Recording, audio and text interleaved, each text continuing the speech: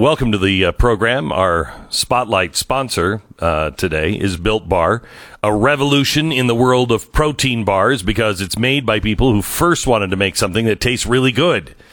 And second was make something that actually is good for you. The order of how you do that really matters.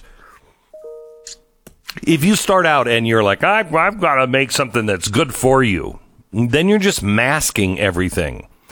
Try to make something that really, really tastes good. And then you're not masking, bad flavors. Built Bar is high in protein and fiber, low in calories and in carbs. It's 3 to 5 net carbs.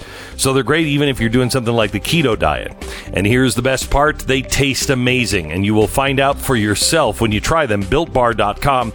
Use the promo code BECK15 and save 15% off your first order. Use the promo code BECK15 for 15% off at BuiltBar.com. The program begins nationwide here on radio in just a minute.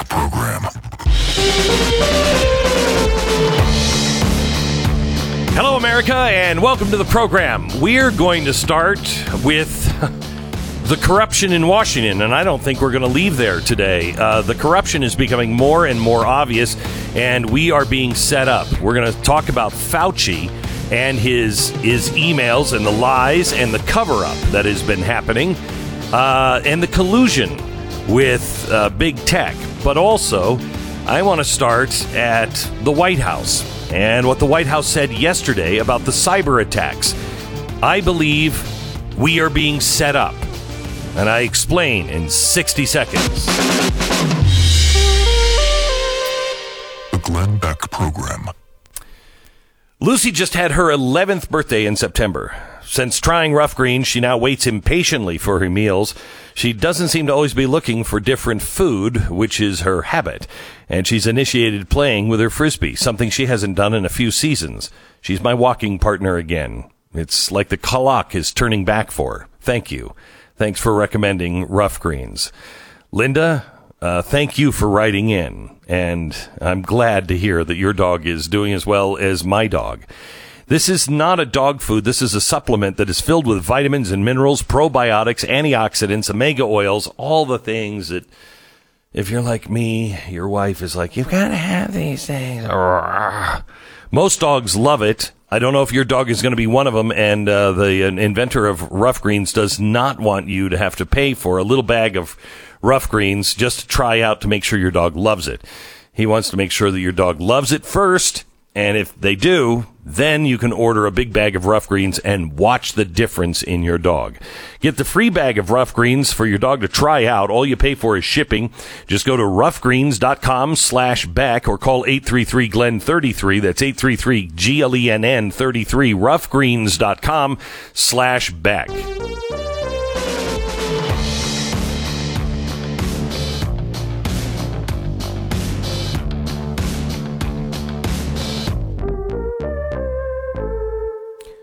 I believe there are two things going on with the hacking. One, these are shark bumps. If you don't know what a shark bump is, sharks, when you're swimming with the sharks, which is just a stupid idea, but when you're swimming with the sharks, you don't want to move. A great white might come up to you, and they bump you.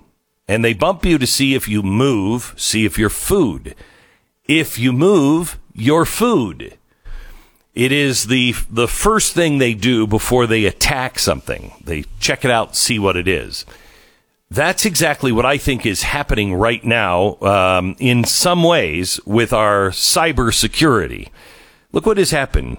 2016, Russia went into our elections. They didn't succeed, but they went in, and the only reason why they didn't succeed is because they were looking at the state level. They were not looking at the local precincts. That's something that Russians don't really understand or didn't understand. So what is the United States doing? We're trying to make sure that all of our elections are national. A huge, huge mistake. But cybersecurity, Russia was in on our elections. They were in on our elections again in 2020. Now we have a couple of other stories. Then we have the infrastructure of the United States being attacked. And notice that with an exception of the first hack in 2016, these are all private entities. Now, why would that be? Why would you attack private entities?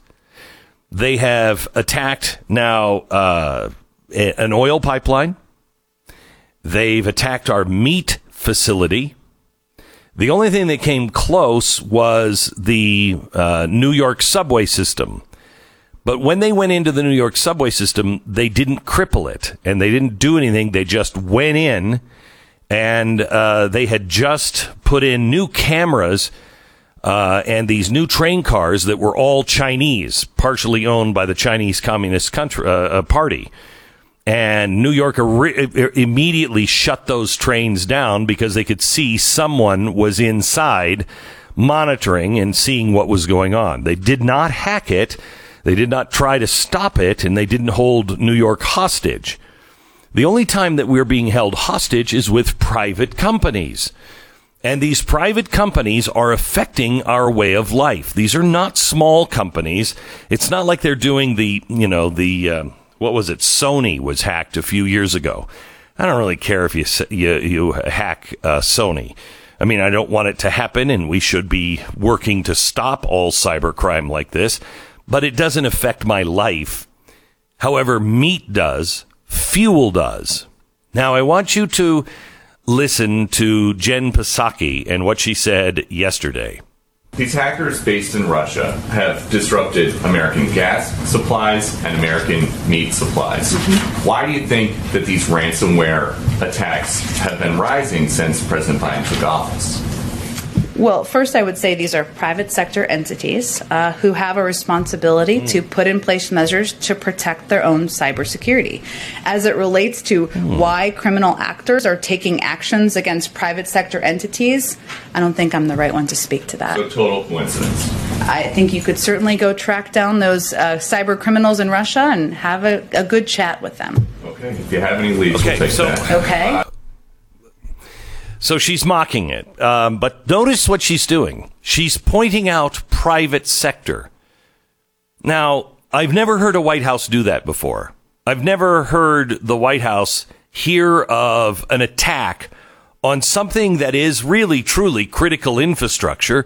It is private, but it is critical infrastructure. It is a private pipeline. It is a private meat processing company. And yet, the White House last time, when it was Colonial Pipeline, said, if they want to negotiate, they should negotiate. Something else I had never heard before. I've never heard the United States of America say negotiate with terrorists. And that's exactly what these people are, terrorists. So what's happening here? Remember, this is a power grab. And it is part of the Great Reset. And if you understand what the Great Reset is, the Great Reset is a public-private partnership where the government is involved in everything.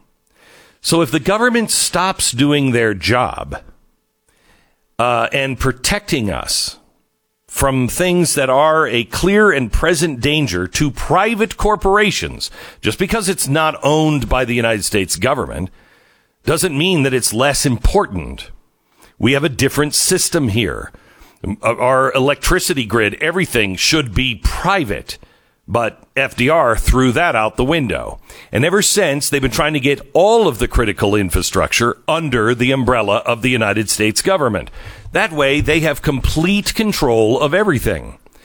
So now the White House is holding up our private companies and basically saying we're not going to do anything about it because it's a private issue.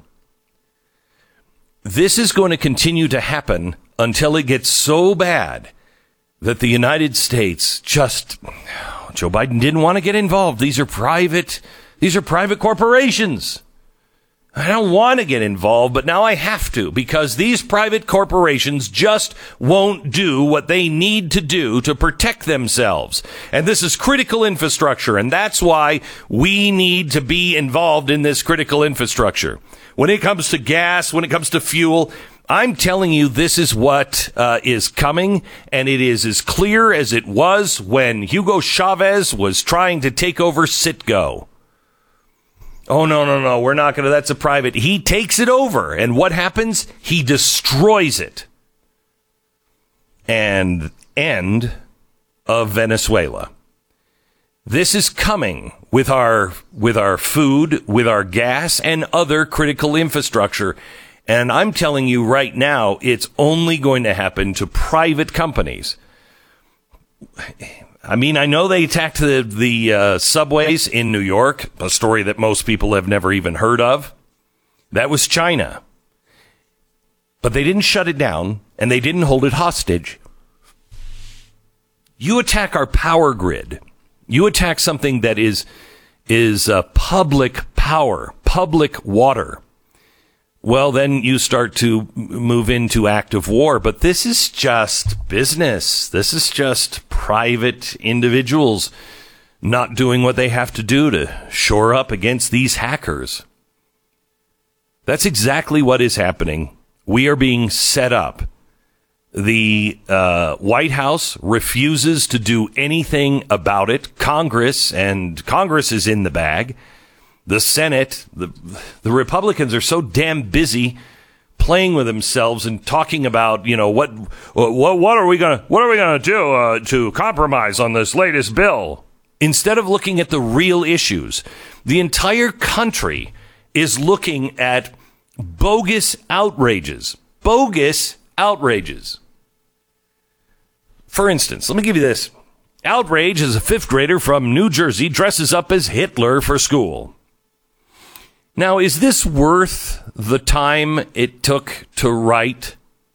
I mean, yeah, it's bad, I guess. But listen to the story. Parents are outraged as a fifth grader from a New Jersey school was given permission by her teacher to do a presentation on Adolf Hitler, in which the student listed Hitler's accomplishments.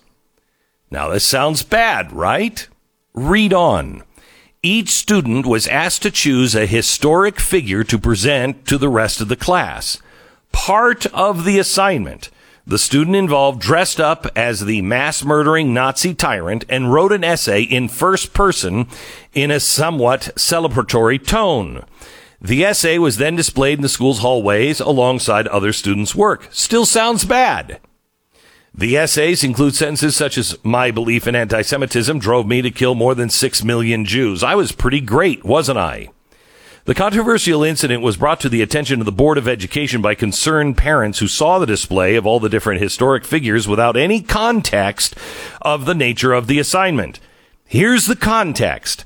The incident was then investigated by the Board of Education, at the end of which the board announced it is unfair to judge any student or teacher in this matter because the lesson was in the context of social justice. The board further added the public schools condemn anti-Semitism and racism, yada, yada, yada. This was a teacher that was Jewish. And what they had to do was pick historic figures who personify good and evil. The students were asked to both speak as their chosen historic figure, to rationalize their actions as the historic figures might have done, but also point out as the student what these actions were, good or evil. How is this a national outrage? If you want to go on anti-Semitism, let's look at the real outrage. The head of Google Diversity Google diversity. Now, Google is a company that is looking to weed out hate. They're running algorithms and working on algorithms to make sure that hate just isn't tolerated. Well, that's great, but how do you define hate? Well, I think the Google diversity head doesn't really understand hate, because he has posted on his blog that Jews have an insatiable appetite for war and insensitivity to the suffering of others. Huh. Now, Google, the one who's controlling speech, the one who is trying to make sure that nobody says anything hateful, the head of diversity says that the Jews have insensitivity to suffering of others and an insatiable appetite for war. Yeah, but did you hear what that fifth grader did in the hallway? We are being led down the wrong road every single day. We have to understand what is important and what is a show. What's happening in our schools with CRT is critical. In fact, anything that's happening in our schools that starts with the word critical is critical, and it has to be stopped. But we also have to look at the bigger picture. People talking about the high gas price. Well, it's not the story of the high gas price. It's why do we have high gas prices? The reason why we have high gas prices is because the president is on a jihad against oil. He has stopped the pipeline. Then he didn't protect the infrastructure and didn't do anything to help. He said to the Colonial Pipeline people, go ahead and negotiate with the terrorists. On top of that, he's doing everything he can environmental-wise. He's making California look like rookies.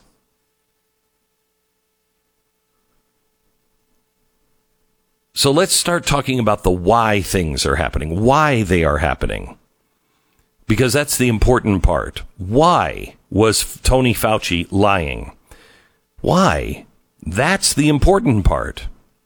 We'll get to that story here in just a minute. Stand by.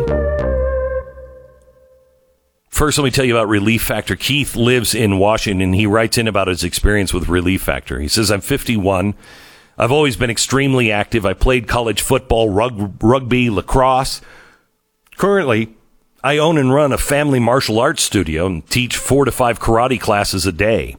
A while back, my body felt like it was basically wearing out. Kept hearing your advertisements for Relief Factor on your show, Glenn. I figured I had nothing to lose, so I gave it a try. Wow. I have little to no pain in my knees now, and it's highly reduced pain in my neck. I can do kicks I wasn't able to do before because I had too much pain. There is no way I could have done it without Relief Factor. My students and I, thank you. Keith, thanks so much for listening. Relief Factor is not a drug, but it was developed by doctors, and 70% of the people who try it go on to order more. So just try it for 3 weeks and see if it will work for you. The quick start is only $19.95. It's relieffactor.com, 800-500-8384. 800-500-8384. It's relieffactor.com. 10 seconds, station ID.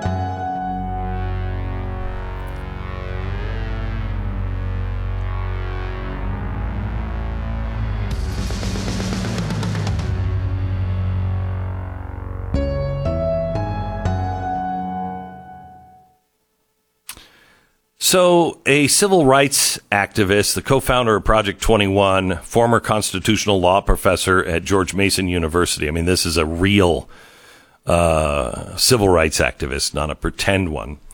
He said after the president's speech in Tulsa on Monday,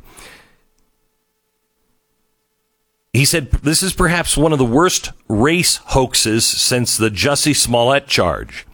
When the president of the United States stands up and lies to the American people, He says that we're so racist, and that in particular, if you look around in your community, you need to keep your eye out for one particular type of individual: white men, white nationalists, white racists. There is no evidence of any of this, Cooper claimed. There is evidence that this problem exists. There is no evidence that this problem exists in the workplace. There is no evidence that this is happening in our jails. No evidence in any place. In fact, I ask right now for the President of the United States to declassify whatever intelligence he's purporting to rely upon to make this claim. It is a flat-out falsehood. He went on, we are having a circumstance now where we are told that what we see, we must deny, and then only listen to the lie. I can't... I mean, it's amazing to me, if you know anything at all about history, if you know anything about the Second World War, you take the big lie and you just keep repeating it over and over and over again, and people start to believe it. That's exactly what's happening.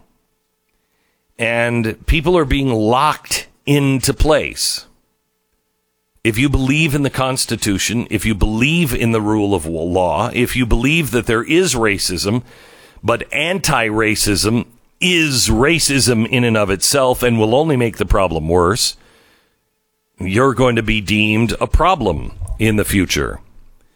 This is why we all must stand up now. If you haven't looked into what is being taught in your school, even if you don't have kids in school, please go to the school board meetings.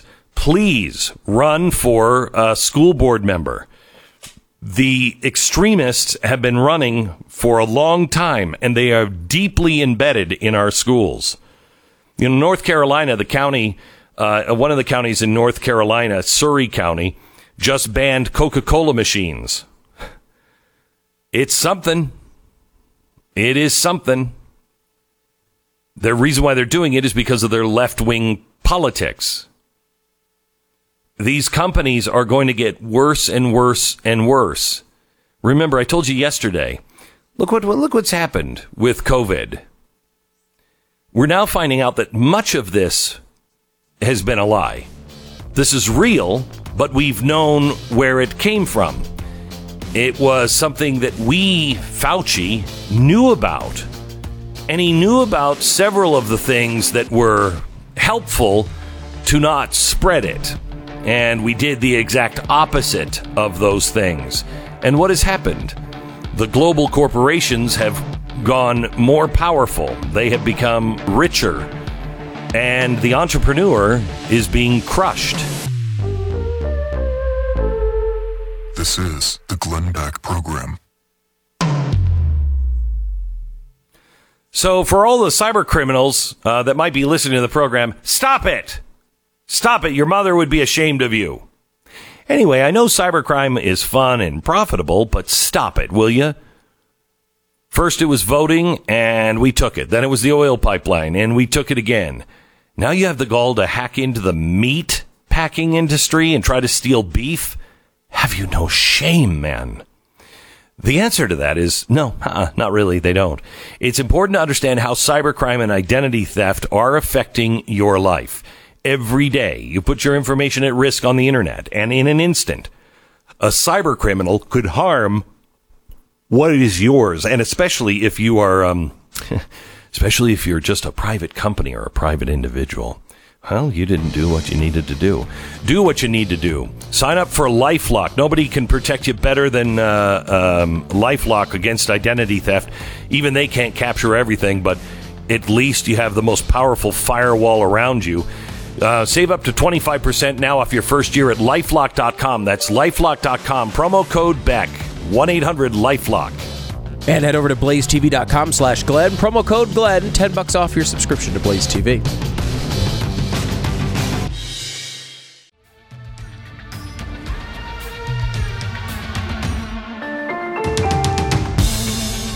This is the Glenn Beck Program. We're glad you're here. It is Thursday. We're almost done Almost done with another long week. Welcome and hello to Steve Bregeer, otherwise known as Stu, for reasons which we won't discuss at this point. It involves prison time and other things. Hi, Stu. Rough period in my life, Glenn. Thank you for having me on the program. It was. It was. Yeah, you're welcome. You're welcome. Well, we're 35 minutes into it, and so far you haven't contributed one bit. Yeah, you've been running your mouth really. like crazy. But I did have a couple of questions as you're going through your... You have a couple of questions. Your cyber monologue there. You know, do you feel... Do you disagree with it? No.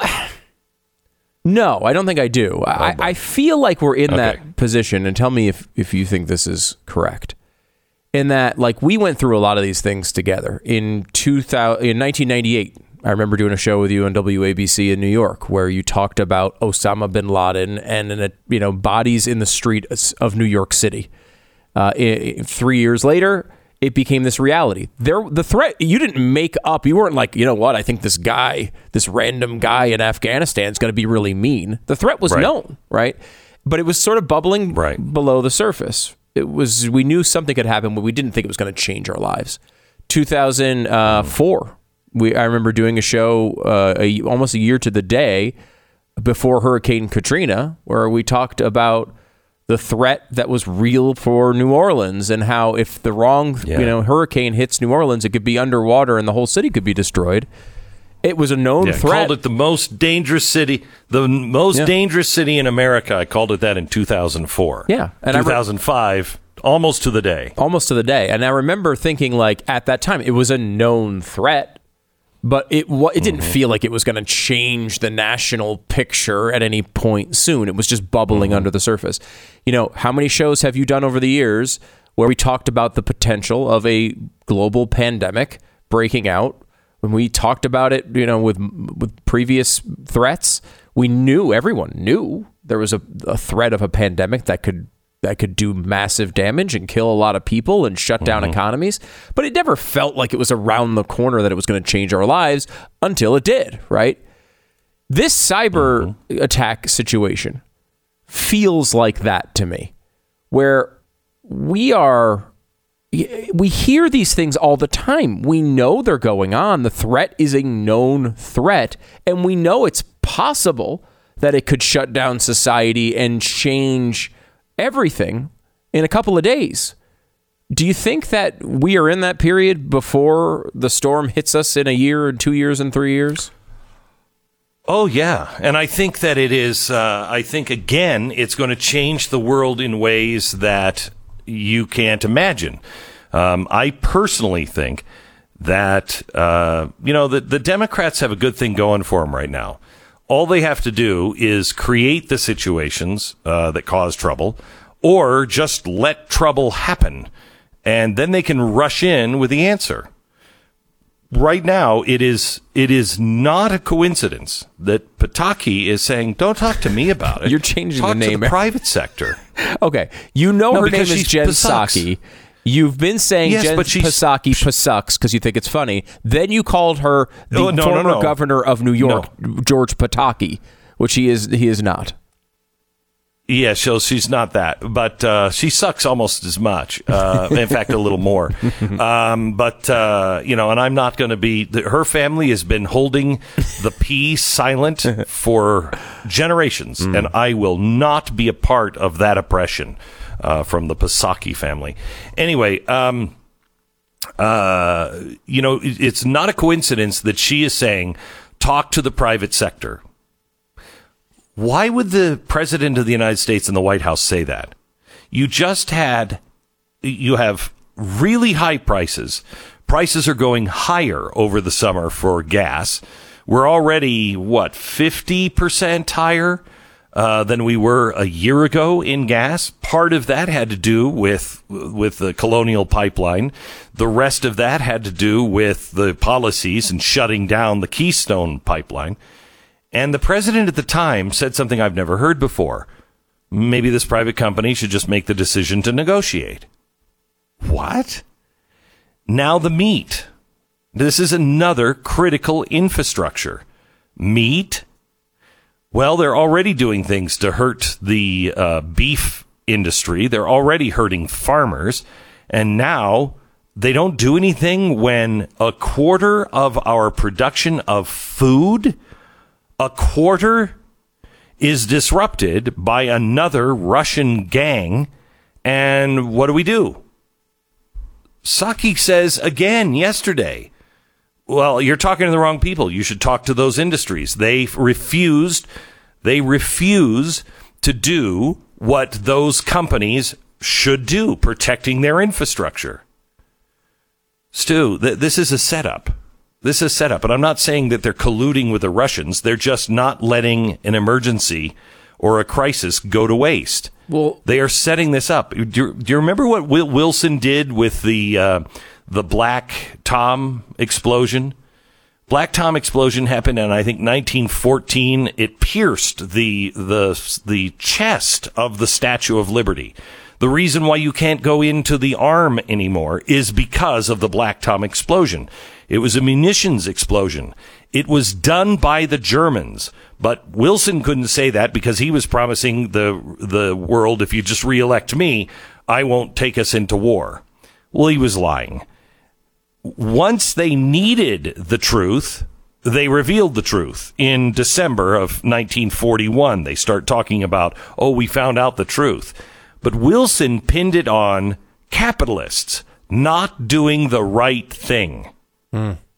It's the same thing. It's the same story. It's happening again. It strikes me as, of course, it's true that a private company has a responsibility to protect their... they shouldn't just leave their website wide open for everyone to hack, just like you wouldn't leave your doors unlocked or not have an alarm system at your business. But once a crime happens, the government is supposed to be involved, right? Isn't that how this is supposed to work? Correct. Not necessarily to protect it, but to enforce the law.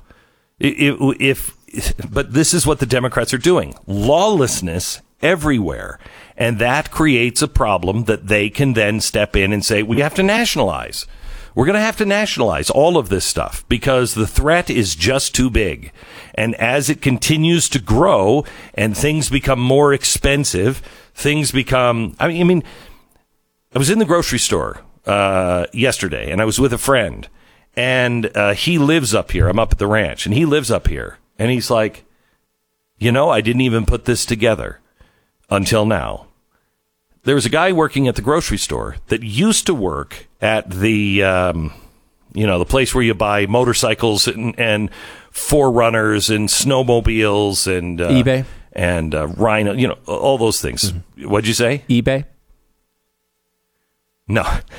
Mm-hmm. And it's a shop, and in an area like this where farmers use Forerunners, there's always business happening there. Mm-hmm. Well, the guy who was used to work there is now working at the grocery store. And he said, I never put it together until just now. Because I had asked him, hey, we have one of our Rhinos down. I got to get a Forerunner. Is there anything, that we can get? How much do they cost? And he said, well, you can't get them now. I said, what do you mean you can't get them? He said, they've let everybody go because there's no product to sell. No product to sell? I've never seen that in my lifetime. We have taken everything from our food to our medicine to chips. Silicon Valley. All of our chips are not made here anymore. Our fuel, we were energy independent. We're going to be dependent on somebody else again. We're insane right now. Insane. We're not paying attention to the real threat, which is inside of our nation. And instead, what are we doing? You're, of course, the real threat. You're talking about white supremacy, I would assume. Yeah, exactly. Right. We are paying attention to that one. Honestly, again, I think Joe Biden is a terrible president. Just have that being said off the bat. But this is a difficult problem. What is he supposed to do? you have you're not going to go to war with Russia. You really like to avoid that if it's at all possible. You're not going to go to a war over hamburger prices going up or gas prices going up. They shut down the entire power grid. There very well could be planes in the air. So you have to stop it well before that. What are you supposed to do if you're Joe Biden? So I don't think that they are going to shut down power grids. I don't think unless they are privately owned. They will shut down privately owned things. But anything that is in the public realm, I don't think they're going to do. I could be wrong on this. But those things cross into active war. This is just look at the White House's stance. It's just private industry. You'd have to ask them. If it was a national grid, then the president would have to comment on that, and that would be an act of war. The president should be taking, and so should Congress, strong steps against Vladimir Putin. Vladimir Putin is not responsible, I don't think, for these things, but he surely knows what's going on. Nobody does anything this big against a nation as powerful, that used to be as powerful as the United States of America, without his knowledge. You would never do it. So he's at least just invisible on this. I don't know anything about it, but he absolutely does. And the president should be leaning on him hard. And I'm sorry, by going to see Vladimir Putin, do you think Biden is going to put Vladimir Putin in his place? He's a bumbling fool at this point. Yeah. And I say that with sadness, but our president is a bumbling fool. There is a belief inside intelligence circles that basically the U.S. government is denying what they know, which is that this is, while maybe not directed specifically by the Russian government, these attacks are allowed to go on and encouraged to go on. Go ahead, play, see what you can find, see what you can do, and we're not going to stop you. Just don't do anything in Russia or to any of our allies. Is that what you believe the situation is? Yeah, I do. I think they are, do not go after anybody in the former Soviet Union. Don't go after any of our friends. But have your way with the United States. I'm going to turn a blind eye, but have a good time. The other thing that I think is interesting on this is the name of the hacker group this time around. Have you heard people try to pronounce it? No. It's really evil. I mean, it's really easy. It's evil with an R at the beginning, as in Russia. Revel. It is the word evil with the letter R before it. Subtle. I mean, yeah, it's really subtle, isn't it? It's really, really subtle. All right, our sponsor this half hour is MyPillow. Perfect night's sleep you can get every night with MyPillow. He has the pillows. He has sheets. He has what do you call it? It's like a mattress pad that can make your sleep so much better because it distributes heat evenly, and so you're not hot and tossing and turning all night. Right now, for a limited time, he's offering his premium MyPillows, the ones that started it all, for the lowest price ever. You can get a standard or a queen premium MyPillow for now $29.98. That's a $40 savings. The kings are only $5 more. It comes with a 60-day money-back guarantee, but you're not going to need it. It's MyPillow. MyPillow.com. Click on the new radio listener specials. There you're going to find not only this great offer, but also deep discounts on all other MyPillow products, including the Giza Dream bed sheets, which are fantastic. The MyPillow mattress topper, the MyPillow towel sets. Enter the promo code BECK or call 1-800-966-3117. Get the great radio specials now. Enter the promo code BECK at MyPillow.com.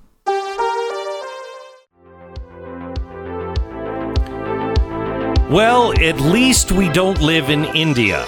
There is a story out of India, a tragic story about bride and groom that were about to be married. Everything was set. The family was all there. It was happening at the house. And the bride just says, I don't feel well. She clutches her chest. She dies of a heart attack. Rushed to the hospital, declared dead. Apparently in India, you take the body back to the house. I don't know if it's laying in state or whatever.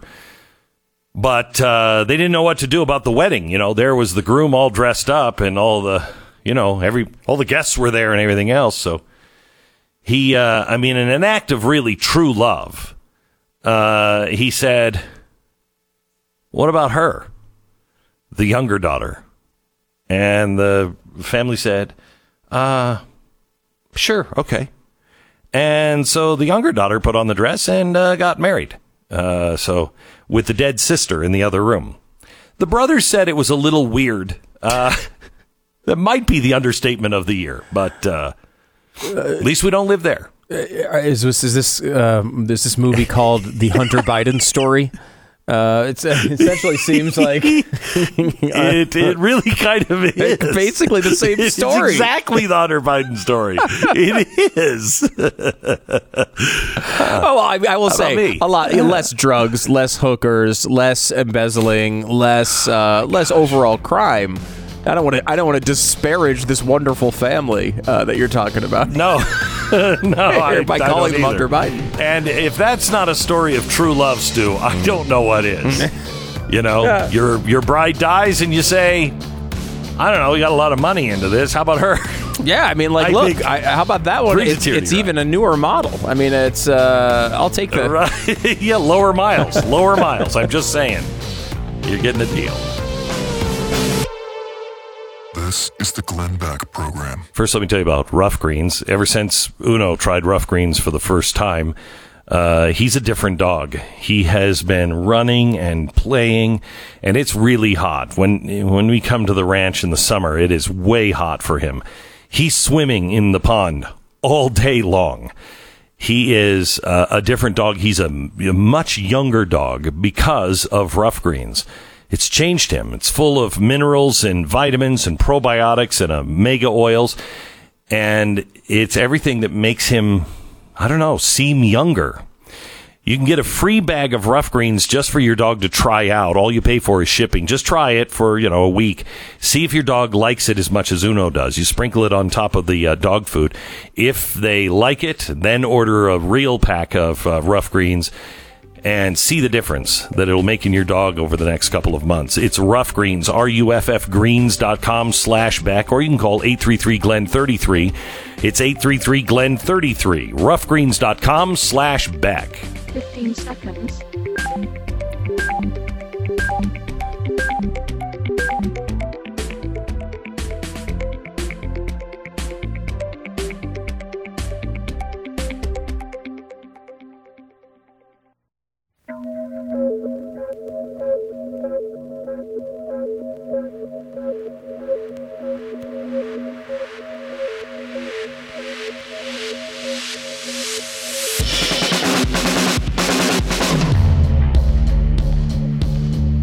What you are about to hear is the fusion of entertainment and enlightenment. This is the Glenn Beck Program.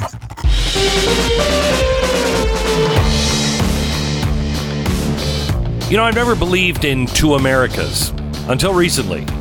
There are two Americas, but it's not split in black and white, rich or poor. It is really split between those that believe that we're on the right track and those that believe we're in deep, deep, deep trouble. Those who believe in the Constitution and the rule of law and those that don't. Fauci has been somebody who I think we all kind of trusted at the beginning, and then it started falling apart. But should we have trusted him at all?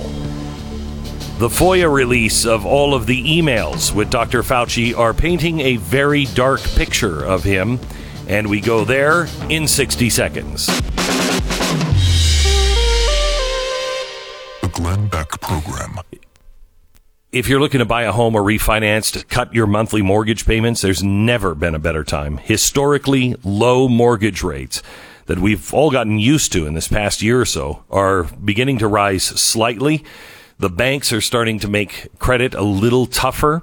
Right now, it's still low enough that you can benefit from the low rates. In fact, right now, 13 million or so homeowners are eligible for almost $300 a month in savings. $300 a month. Wow, that could really help you out a lot. Help you dig put some dirt into that hole that you've been digging or living with, trying to get out, the hole of debt.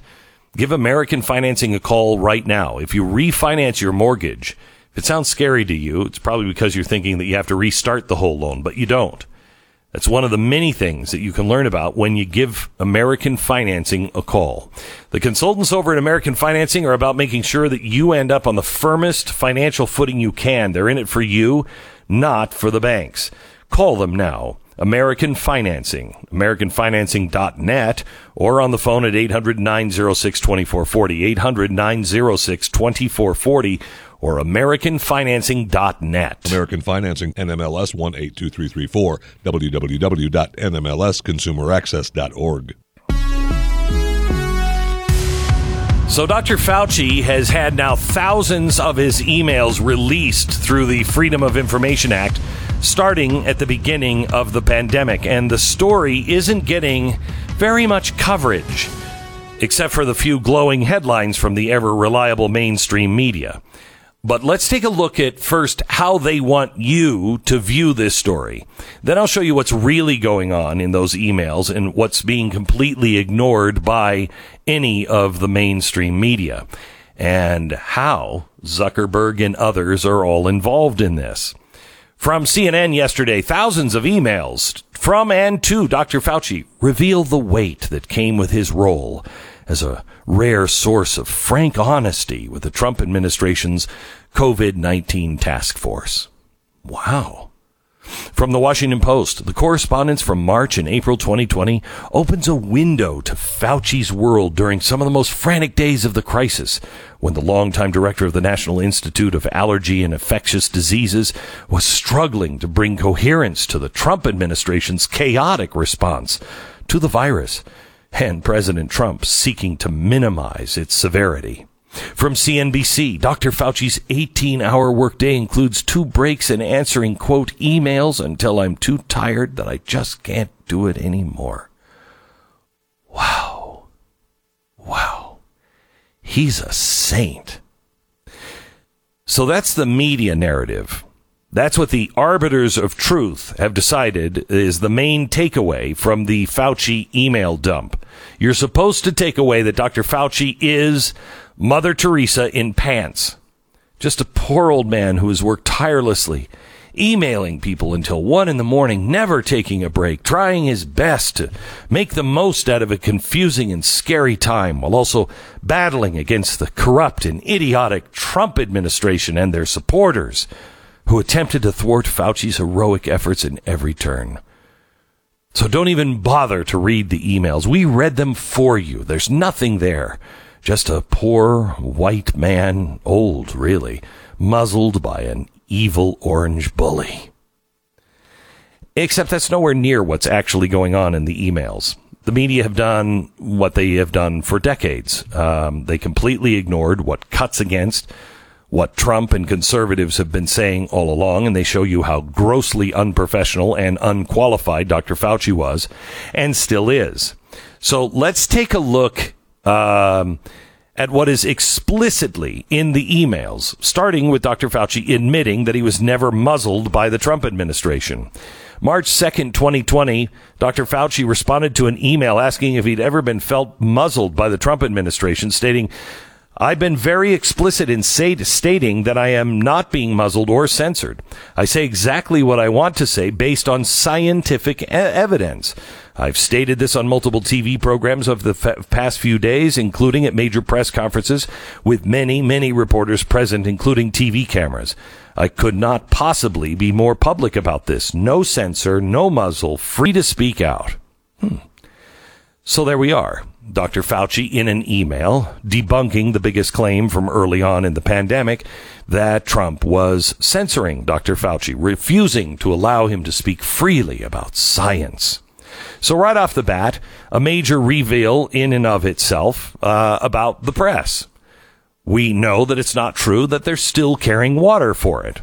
But let's go back to something that he actually stated in the email. He said, I say what I want to say based on scientific evidence. Really? Really? Scientific evidence, Mr., double, triple masks. He says what he wants to say based on scientific evidence. Well, let's look at masks. We all know how big Fauci is on masks. He's the biggest reason why so many Americans are the mask police that they are today. So what did Mr. Scientific Evidence originally have to say about the effectiveness of masks? February 5th, 2020, Fauci responded to an email from a woman asking if she should wear a mask at an airport while traveling, stating this: masks are really for infected people to prevent them from spreading infection to people who are not infected, rather than protecting uninfected people from acquiring infection. The typical mask you buy in the drugstore is really not effective in keeping out the virus, which is small enough to pass through the material, something we have been saying for a very long time. I do not recommend that you wear a mask, particularly since you're going to a very low-risk location. In another email sent February 4th, Fauci stated, most transmissions occur from someone who is symptomatic, not asymptomatic. All right, so what did he just say in those emails?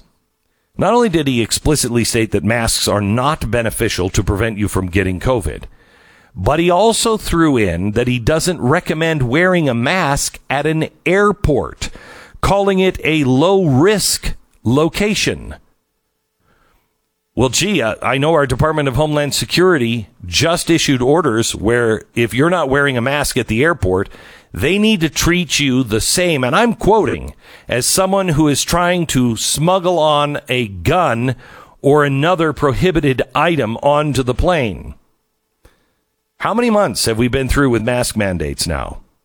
People claiming that if you don't wear a mask, you'll get COVID. Then you'll pass it on to millions, because, and you'll be the cause of deaths of everybody's grandma. Why do airports still have mask mandates in place? Why? This is something Dr. Fauci admitted early on. So what has changed? Why hasn't he recommended the end of the mask mandates for uninfected people and airports? But that's not all. That's not even close to how much these emails exposed how unqualified and irresponsible Dr. Fauci was during the pandemic. Remember when Trump recommended hydroxychloroquine? And everybody went haywire, claiming that Trump was suggesting citizens poison themselves with a drug that has no proof of being effective.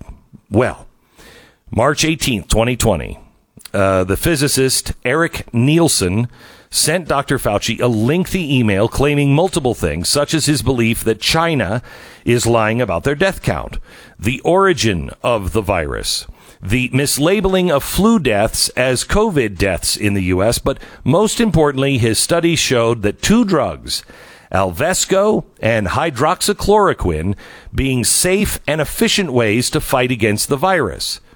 What was Dr. Fauci's response to this? March 19th, 2020, Dr. Fauci responded simply, too long for me to read. Oh, okay. You didn't even read something about hydroxychloroquine? Okay. He knew the origin at the time. The origin of the virus was most likely man-made in China. But maybe that was too much to read as well. Don't know if you saw what Tucker Carlson did last night, but I want to quote him on several of the emails that Fauci wrote and are available because of the Freedom of Information request from BuzzFeed. And they go back to the early winter of 2020. At the very beginning, the emails show that Fauci was worried that the public might conclude that COVID had originated at the Wuhan Institute of Virology. Now, why would Tony Fauci be concerned that Americans would conclude that? Possibly because Tony Fauci knew perfectly well that he had funded gain-of-function experiments at the very same laboratory. Remember, gain-of-function was banned by the Obama administration. But for some reason, after Obama left the White House, somebody just okayed it and sent the money.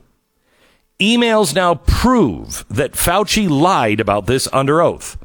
Consider the exchange which began the evening of January 31st, 2020. It was Friday, just before midnight. The first email came in from an immunologist called Christian Anderson, who works at the Scripps Research Institute at La Jolla, California. Anderson warned Fauci that COVID appeared to be possibly manipulated in a laboratory. Quote, the unusual features of the virus make up a really small part of the genome, less than 0.1%. So one has to look really closely at all the sequences to see that some of the features potentially look engineered. The very next day, February 1st, Tony Fauci wrote back, thanks, Christian. Talk soon on the call. Fauci then sent an urgent email to his deputy. The subject of the email, all caps, was important. Here's what the email said. Hugh, it is essential that we speak this morning. Keep your cell phone on. Read this paper as well as the email that I forwarded. You will have tasks today that must be done. Attached to the email was a document entitled Barack She et al. Nature Medicine SARS Gain of Function.pdf. Now, the Barrick in the attachment referred to Ralph Barrick, a virologist based in the U.S., who collaborated with the Wuhan Institute of Virology. Barrick worked with a woman called Dr. Shi, known as the Bat Lady, because she manipulates coronaviruses that infect bats. Now, keep in mind that during the questioning from Senator Rand Paul of Kentucky fairly recently, Fauci denied that this same Ralph Barrick had conducted gain-of-function research. Again, this is the Ralph Barrick in Fauci's attachment that was entitled Barrick She et al. SARS Gain-of-Function.pdf. Yet under oath before the United States Congress, Fauci denied this. Listen. Dr. Barrett does not doing gain-of-function research, and if it is, it's according to the guidelines, and it is being conducted in North Carolina. And if you look at the grant, and you look at the progress reports, it is not gain-of-function, despite the fact that people tweet that. Okay, tweet. It was also in his emails. We know that starting last year, a lot of people at NIH were worried that COVID had not occurred naturally. Tucker Carlson last night pointed out that they were concerned it had been instead manipulated in a lab in China.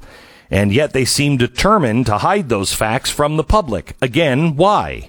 On the afternoon of February 1st last year, Fauci held a conference call with several top virologists. Most of the detail of that call are hidden from public view. They've been redacted. We know the call was related to a document entitled Coronavirus Sequence Comparison. Jamie Farrar, a British physician who runs a major research nonprofit, reminded everyone on the call that what they said there was top secret. Quote, information and discussion is shared in total confidence and not to be shared until agreement on next steps, end quote. In other emails, Jeremy Farrar passed along an article from the website Zero Hedge. That piece suggested the coronavirus might have been created as a bioweapon.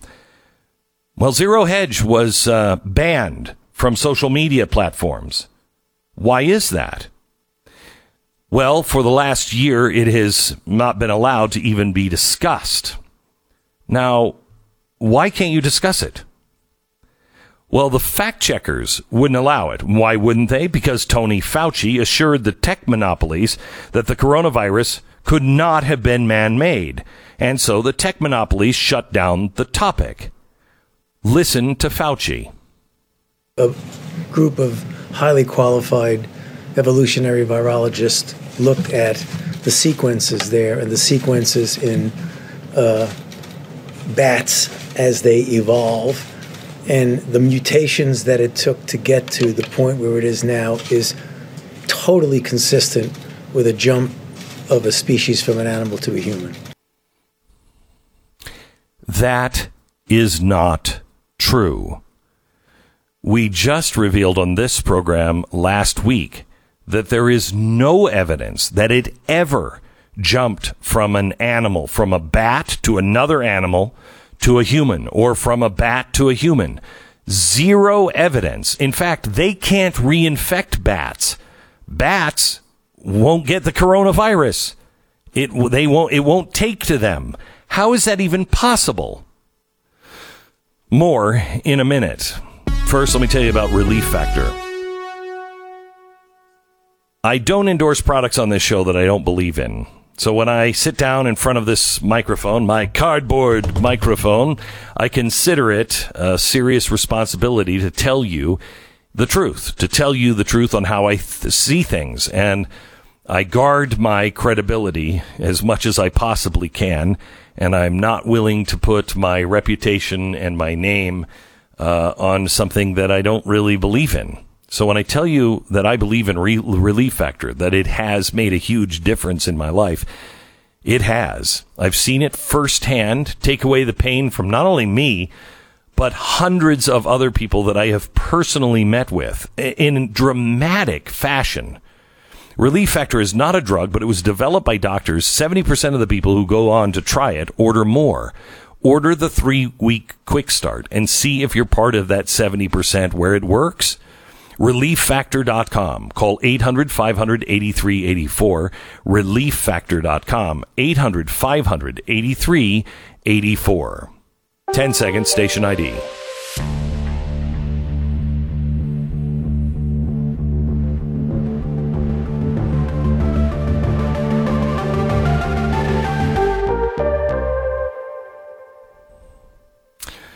So Fauci suggested that he knew that top researchers had decided conclusively that it jumped naturally from animal to human being. But that's not true. 2 days after he said that, one of the virologists that Tony Fauci had funded to conduct the dangerous coronavirus experience in Wuhan wrote to thank him for the help. That man is Peter Daszak. He complained to Fauci that the American tax dollars he had taken for the experiments were being publicly targeted by Fox News reporters. Yet Daszak remained grateful for Tony Fauci's support. Quote, "I just wanted to say a personal thank you on behalf of our staff and collaborators." Now, what's weird is most of this email has been redacted. And as Tucker Carlson pointed out last night, it's been redacted under a FOIA section that says we can't release this because it's currently under criminal investigation. So are they under criminal investigation? I hope so. Former Obama official Zeke Emanuel wrote to Fauci to ask a simple question, one that I've said on this program over and over and over again. Hey, what happens to the people who have already had it? Well, what did he say? Fauci's response was, quote, "No evidence in this regard, but you would assume that there would be substantial immunity post-infection." Well, yes. But how come you're not ever talking about that? To this day, Tony Fauci has never admitted that in public. In his email to Zeke Emanuel, he admitted something that is also now so obvious: surgical masks, the paper kind that all of us wear, really don't work, that they offer little protection from COVID. Then you get to Rand Paul on masks. Listen. You're telling everybody to wear a mask, whether they've had an infection or a vaccine. What I'm saying is they have immunity, and everybody agrees they have immunity. What studies do you have that people that have had the vaccine or have had the infection are spreading the infection? If we're not spreading the infection, isn't it just theater? No, it's Had not. the vaccine and you're wearing 2 masks. Isn't that theater? No, that's not. Here we go again with the theater. Let me just state for the record that masks are not theater. Masks are protective. And we You have ask immunity there, theater. If you already have immunity, you're wearing a mask to give comfort to others. You're not wearing a mask because of any sign. I totally disagree with you. This is the Glenn Beck Program. By the way, Fauci's book deal was pulled today. You don't need a competent real estate agent to tell you simple things like don't sell your home and move to the Wuhan province right now. Maybe give it a little while. But you do need a competent real estate agent for all of the things about buying and selling homes that are no-brainers. It looks like the housing market is slowing down. The mortgage, the rate of mortgages that are being asked for now is starting to slow down. And it looks like we've hit a peak and people are getting a little wise and saying, maybe it's not the right time to buy a house right now. If you are selling your house, you really need a great real estate agent now. Well, my company, Real Estate Agents I Trust, doesn't deal with merely competent agents. We work with the best agents that we can find, the ones who know the best practices, who are bound and determined to make sure that your real estate experience is as close to perfect as it can get. We work with the pros. It's a free service to you.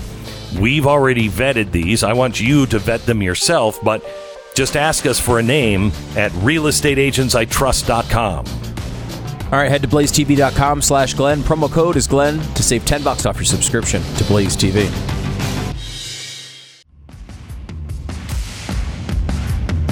This is the Glenn Beck Program.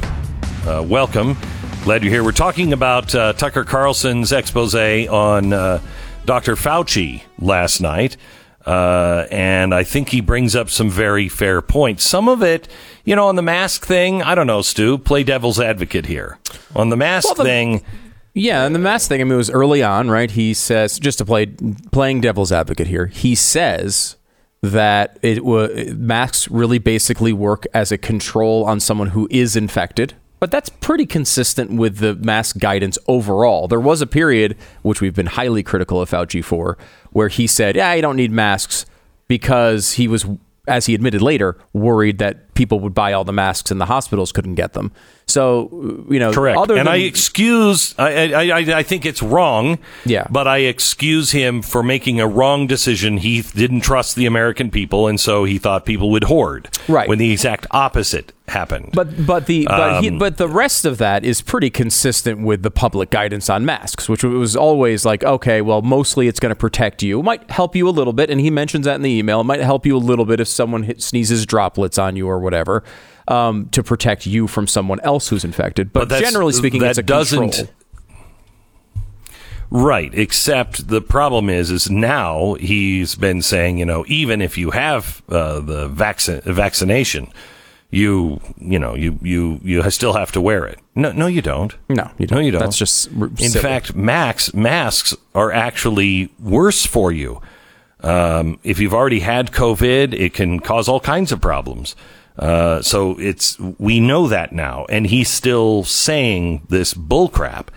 There's also the other thing that people will say is, and it's true, if you have all of your emails released and you're somebody who is talking to the world, you're going to get a lot of stuff in that you don't have time to read. Right? Yeah, you could one build of those studies. Yeah, totally. I mean, number one, you can go back and do an investigation and do what's really happening, right? The conservatives who don't like Fauci are basically painting a storyline of incompetence and real problems. The left who love Fauci are able to go through these emails and find places where he does really good things and stays up late at night and answers all these emails, right? Like you're able to paint a story if you can get all this information. Is there some of that happening? Probably some of it's happening on both sides. Certainly on the left it's happening. I think ignoring the stuff we're talking about here is you're not even trying, right? I mean, you have to at least go through this stuff. Okay, so but there are certain names that Fauci would know, mm-hmm. and scientists that he would know, and he would say they're credible and he should respond. And in many cases he did. January 31st email from Issam Ahmed. Ask NIH immunologist Dr. Barney Graham for a comment on the Indian report that said this was man-made. I was told to contact you. You might be willing to give an opinion on this paper that has just gone live. It suggests the new coronavirus has 4 inserts similar to HIV-1 and that this is not a coincidence. Graham immediately forwards the correspondence to the Office of Communication and Government Relations, saying, this is one we don't want to answer without high-level input, but wanted you to know about the rising controversy. 2 days later, they reply, telling Graham they're going to send a note to the reporter to decline, noting that the paper is not peer-reviewed. Please let us know if you receive similar requests. The same Sunday morning, Fauci is looped in with Sir Jeremy Farrar, and it's a forward of Zero Hedge's article after mentioning how the World Health Organization and the cabinet chief were in a conclave on how to manage the narrative, noting if they do BS the public, I would appreciate a call with you later tonight or tomorrow to think how we might take this forward. Do you have a minute for a quick call? Fauci replies after having called the Indian paper really outlandish. Of course, the Indian paper was withdrawn by its authors, and the notion of COVID-19 that could have been man-made was radioactive. However, in last year, April, the winner of the Nobel Prize for Medicine in 2008 for discovering HIV as the cause of the AIDS epidemic claimed that SARS-CoV-2 is a manipulated virus that was accidentally released from a laboratory in Wuhan, China. He said, quote, with my colleague, biomathematician Jean-Claude Perez, we carefully analyzed the description of the genome of this RNA virus. He said, Indian research has already tried to publish the results of an analysis that showed that this coronavirus genome contains sequences of another virus, the HIV virus, the AIDS virus. But they were forced to withdraw their findings as the pressure from the mainstream was too great. The plot thickens further as a study by Chinese scientists published in May 2020 found that the coronavirus uses the same strategy to evade attack from the human immune system, just like HIV. Then, last June, the former MI6 head, Sir Richard Dearlove, said he believed COVID-19 was a man-made virus, which contains inserted sections that accidentally escaped from a Chinese laboratory.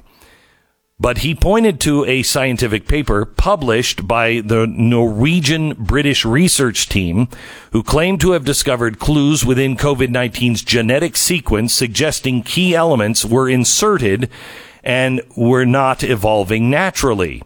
The new study suggests the virus is remarkably well-adapted virus for human coexistence and is likely to be the result of a Wuhan experiment to produce a virus of high potency. Henceforth, those who would maintain, this is how they conclude, those who would maintain the COVID-19 pandemic arose from a zoonotic transfer need to explain precisely why this account is wrong before asserting that their evidence is persuasive, especially when, as we also show, there are puzzling errors in their use of evidence. The Australian government canceled further development of a COVID-19 vaccine in December 2020 after several trial participants had false positive tests for HIV.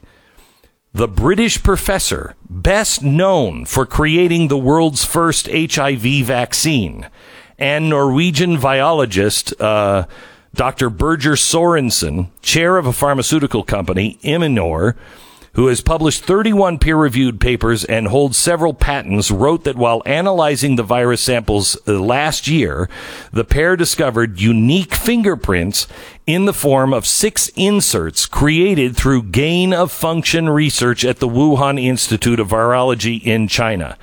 They also concluded that the SARS coronavirus 2 has no credible natural ancestor and that it is, quote, beyond a reasonable doubt that the virus was created via laboratory manipulation. So how much did Fauci know about this? Because he's the guy who apparently was sending the money for the gain of use research at this particular facility. Yeah, it's a gain of function. I mean, gain of function. Yeah, I mean, he sent it to an intermediary organization, and some of that money went to gain of function research. They're kind of like, there's a bunch of tales on that. But they're all sort of telling the truth on it in that, like, he didn't directly fund this research there, but he knew, I'm sure that it was going there. And we don't know, obviously, all the details on that. But I think, you look at the story from beginning to end. I mean, I think to play devil's advocate, you could probably say he got 1 million studies. I mean, you go through the emails, he got a lot of people saying a lot of crazy things to him. That he didn't believe. We're talking about the guys who discovered AIDS, discovered the cures. Not the cures, but the ways to short circuit the HIV virus to keep it at bay. Yeah. I mean, these are heavy hitters. But there's a Nobel Prize winner. Tons of heavy hitters on the other side too. Number one, and number two, he doesn't comment on any of those people. Those are people who are additional resources supporting that theory. The only thing he commented on the emails was one study which he said was outlandish. Now, is he right on that? I don't know. I mean, maybe not. I don't know. But the point is that he didn't believe that it was true. So he wouldn't necessarily. I mean, he would argue. He wouldn't go in front of Congress and say that he thinks it was man-made when he's calling it outlandish in his private emails.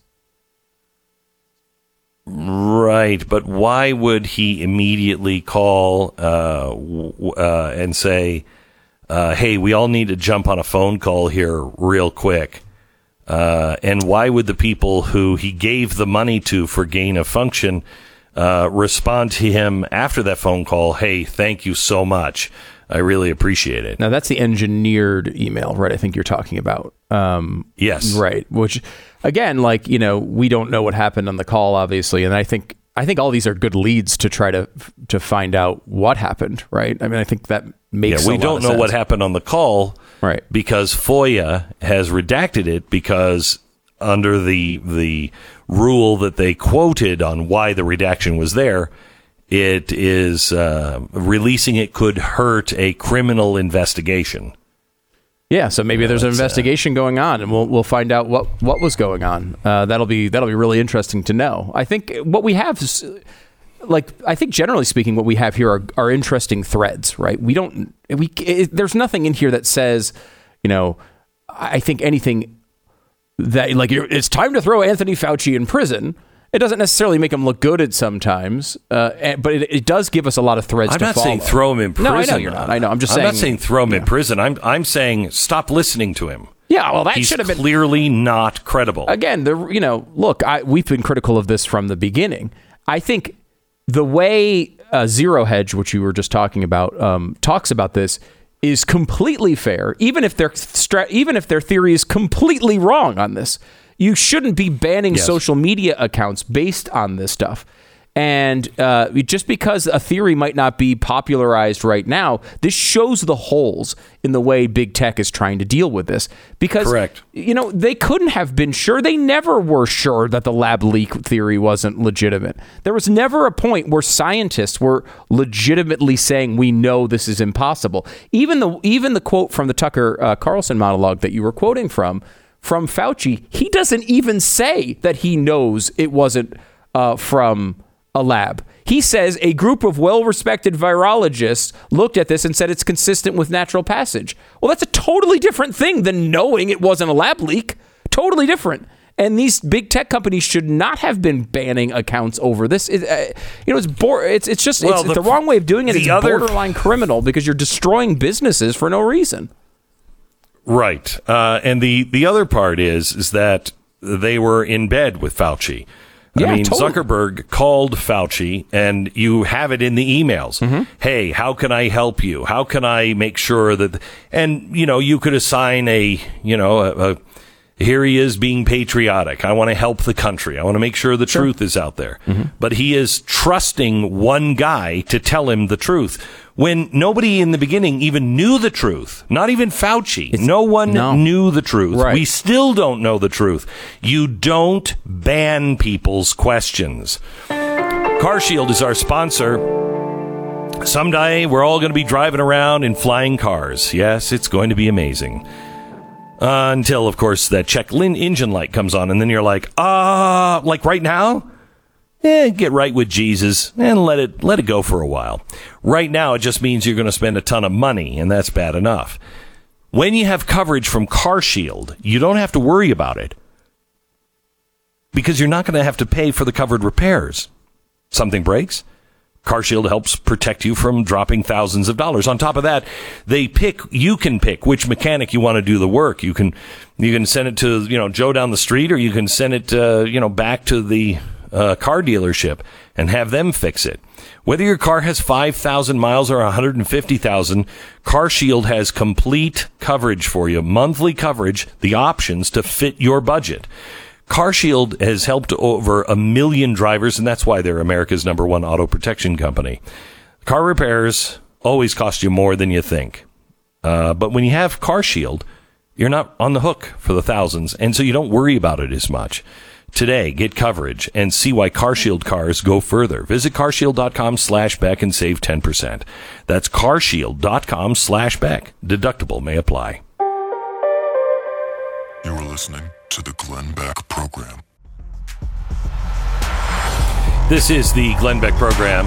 It is Thursday. Bill O'Reilly is going to be on with us at this time tomorrow with a recap of the rest of the week. Charlie Kirk is joining us in just a few minutes with the 4 horsemen of the 90s. He'll explain that coming up in just a second. To wrap up this Fauci thing, and this is probably where I'll head tomorrow a bit, to me, this is more about social media and the media than anything else.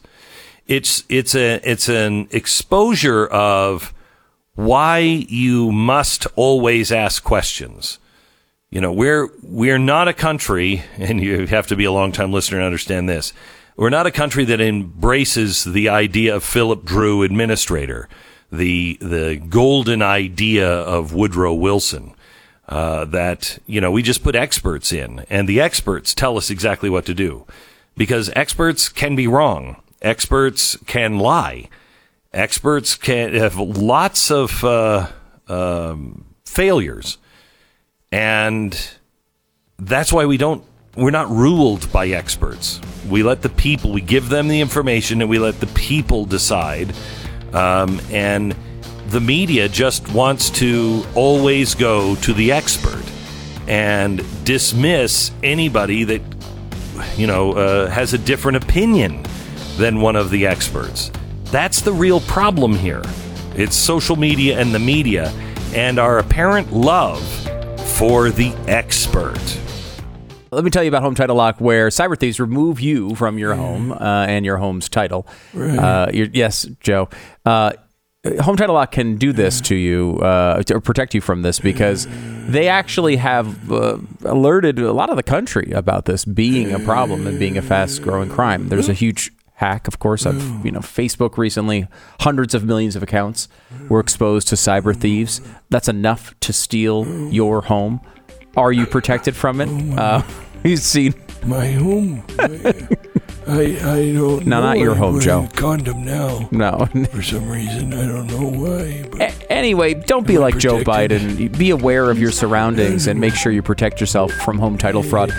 With HomeTitleLock.com. Go to Home Title Lock, register your address, see if you're already a victim, and get 30 risk-free days of protection at HomeTitleLock.com. The code is radio. Lion zebra.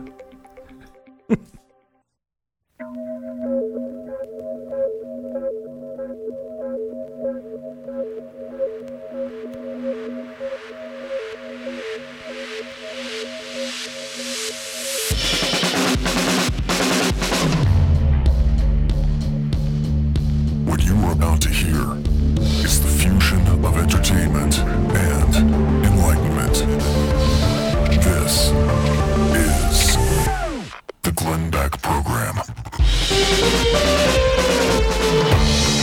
What does it mean to be a conservative, especially in today's world? Well, I will tell you, if we listen to the words of our fearless leader, Joe Biden, it means...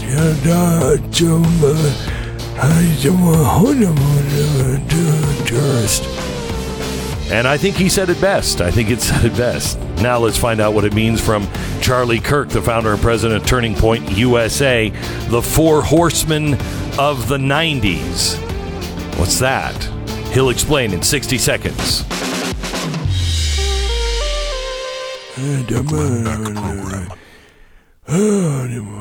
Well, the cost of beef shot up overnight thanks to cyber criminals hacking into the meatpacking industry. Good news and bad news about this. Bad news is one of the kids isn't going to be going to college because I am going to be having my beef ribs. Good news is I have a grill that is worthy of the soon-to-be $1,000 ribeye. Yes, the Rectech and the palletfuls of cash that I'm going to need to buy beef now. We can do it. If everyone will just send me $1, I can have a steak. One of us should have a steak, don't you think? Here's the thing. If you cook on a Rectech, you're taking your grilling and smoking and baking game to the next level. It's a smart grill technology that it will ensure that you get the perfect meal every time you fire it up. It is all done from an app on your phone. You don't even have to go out in the blistering heat to do it. Follow Rectech on all social media. Sign up for their newsletter. But I want you to A/B compare Rectech, RECTEQ.com, with any other grill that you're thinking. You will never find a better grill than this. It's Rectech, RECTEQ.com. Go there now. The founder and president of Turning Point USA, the host of the Charlie Kirk Show, and a friend of the program who just got back from his honeymoon. Welcome, Charlie Kirk. How are you, sir? Great, Glenn. Good morning. Thanks so much for having me. Congratulations on your marriage. It's only going to get better and better. Thank you. Yeah, we're thrilled. So the country is doing terribly, but we're actually doing quite well. So we had a marriage just about a month ago, and then went off the grid with no phone for 9 days, which was actually awesome. I encourage everyone to do that. It was phenomenal. So thank you for saying that. Yeah. 9 days. That's. I recommend 30. But if you can get 9 days, God bless you. You have a Young Women's Leadership Summit, and it's happening, I think, next week in Dallas. Is it not? That's right. Yeah. So we have our Young Women's Leadership Summit, and we'll have about 2,000 young conservative women attending from all across the country. And we have some phenomenal speakers, many from the Blaze as well, which we're super thrilled about. And this is really and we've been doing this for 5 years, but this is really to train, equip, and empower these young conservative women about how to fight for freedom, fight for liberty, and then properly explain those words as well, which I think we need to continue to do. Fight for those things on high school and college campuses. So we're thrilled. We're happy to be doing in-person events as well.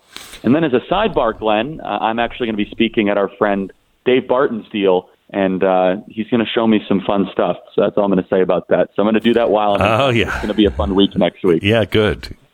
Yeah. The American Journey Center is amazing. You will see a lot of really cool things. So, Charlie, tell me what the difference is between when you were in college and what's happening now. What has changed? That's such a good question, Glenn, and I think you'll appreciate this and enjoy exploring this with me, which is when I first started Turning Point in 2012, there was a lot of libertarianism in the conservative movement.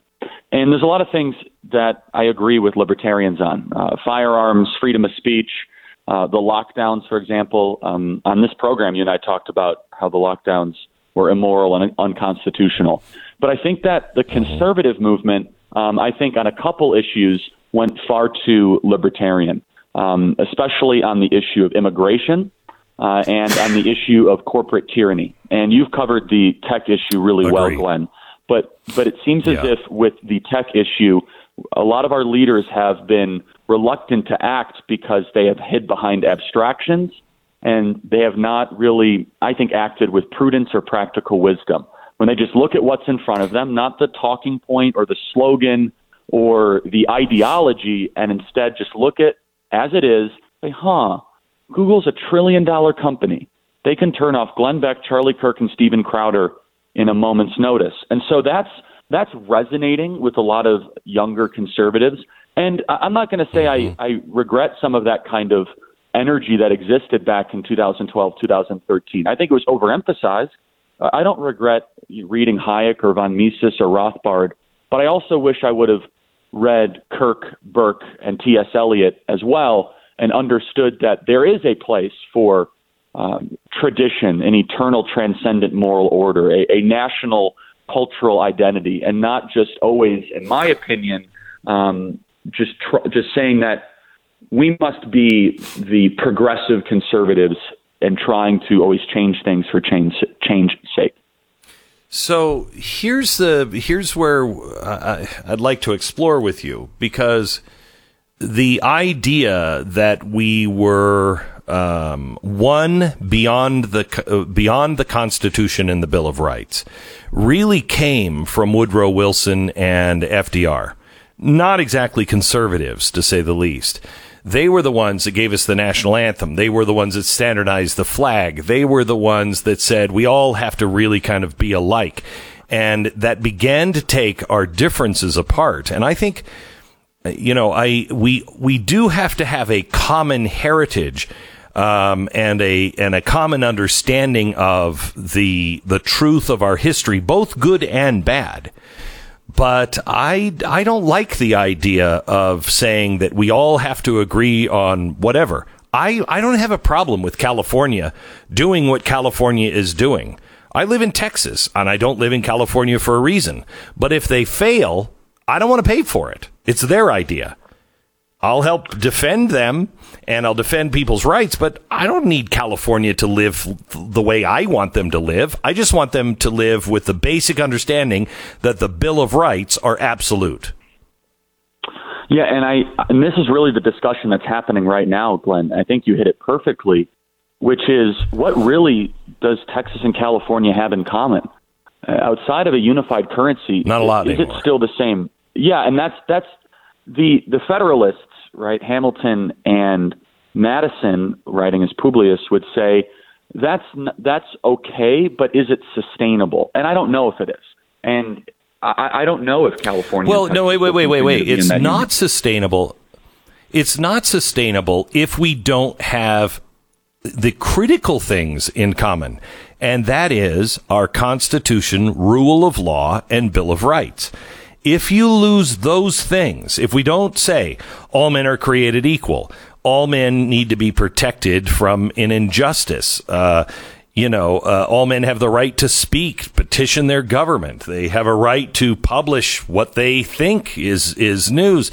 They have a right to carry firearms to protect themselves. Those things are eternal truths, and that is enough to hold us together. But we don't agree on those things anymore. Oh, I totally agree with that, Glenn. Absolutely. And I think one of the reasons we don't agree with those things is they've used, I don't want to say liberty against us, but that actually might not be the worst way to in some ways, it. They've used a very nice lifestyle, we don't have to be engaged and get involved in the current moment, where you can enjoy your life, and meanwhile the activists are working their way through the long march through the institutions. I completely agree with you on the Constitution, the Bill of Rights portion of it.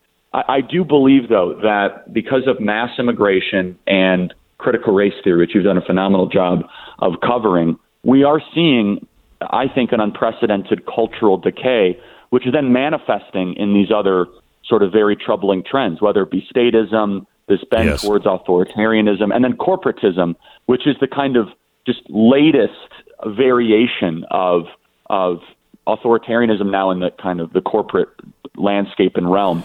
But especially on the issue, the two issues that I think that we must, really focus on is the immigration issue, because we must have control over who's coming into our country and whether or not they share our values or even they're willing to share our values. Because you're right, Glenn, one of the reasons why California feels like a different country from Texas is because uncontrolled mass immigration of people that very well might not have the same sort of willingness or worldview to embrace the Bill of Rights or Constitution, or willing to do so over a long period of time.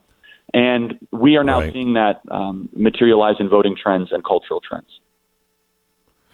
The one thing that I've been very wrong on my whole life has been my support for corporations. And it's not an anti-corporation place that I have come to. It's an anti-crony capitalism place. It is the merging of the two systems, of the free market and the government. They have all of this power, and they have used it in a way I never thought possible, and that is they have made an end run around the Constitution. And all of us conservatives are the ones who allowed it to happen. Because we all said it's a private corporation. They can do what they want. No, not when they're involved with the government. No, they can't. I totally agree. And I was right there with you, Glenn, where I said, look, who are we to tell Google what they can do? Well, first of all, they actually have the power to shut off other businesses. People use Google ad searches. They use YouTube as their way of life. And the fact they can just haphazardly shut off someone's way of life because they don't like your political viewpoint should have been a warning sign for me. However, with that being said, these companies, especially, Facebook, Apple, Amazon, and Google, they're not capitalists. And this is something I think that we need to recognize and realize. They're trying to create a monopoly, and they're using conservatives' love of the free market against us to try to have us not intervene against their monopolistic style behavior. Now, mind you, I think that at its ultimate, every business owner should try to create a monopoly, meaning they should try to win in the marketplace. This is a different type of behavior. This is no duty, no responsibility to the nation or to the Bill of Rights, coming back to what we said, from these companies. Google doesn't care about freedom of speech. They care about corporate power. They care about pandering to China far more than keeping up somebody's YouTube page that might be a conservative. And these corporations, I think, there's this tension point between rights and duties. And we don't talk a lot about duties because, as you say, it can have a bend towards totalitarianism like Woodrow Wilson and FDR. With that being said, I think a non-coercive duty is that if you become worth $100 billion in America, you should ethically have some sort of loyalty to the nation and not finance the Center for Technology and Civic Life like Mark Zuckerberg did for $400 million to usurp our voting laws, or to then use Google as a singular point of a Democrat super PAC to prevent Hunter Biden's story from being spread. So I share that with you, Glenn, and I think the entire conservative movement is ready for massive action.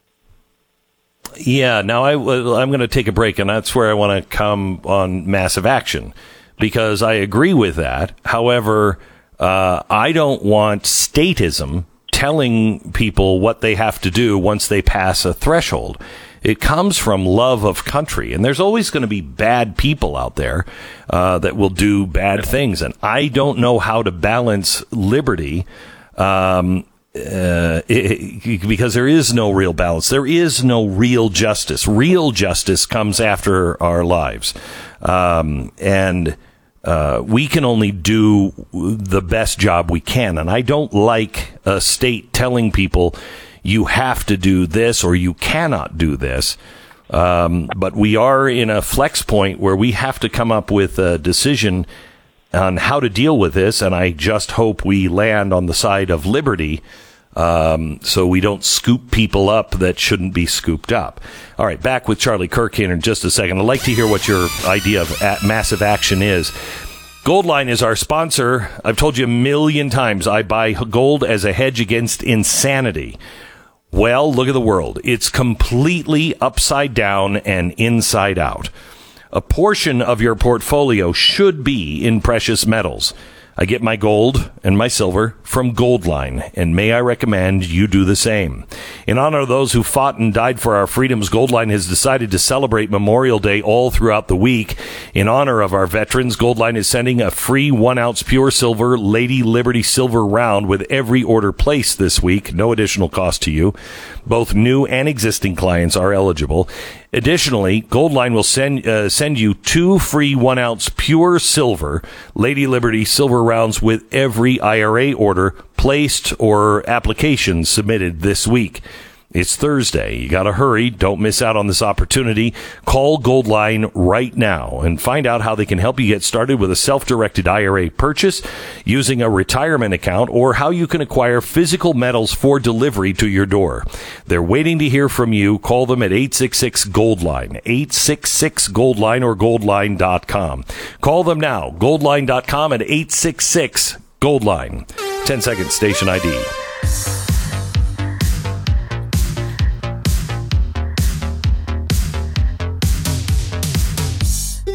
Oh, I can't wait. I don't know. You probably don't recognize the name Kory Yeshua, but he's the father of the viral TikTok that was denouncing critical race theory. He and his unbelievably cute daughter came out a couple of days ago. He's going to be on with us in just a few minutes.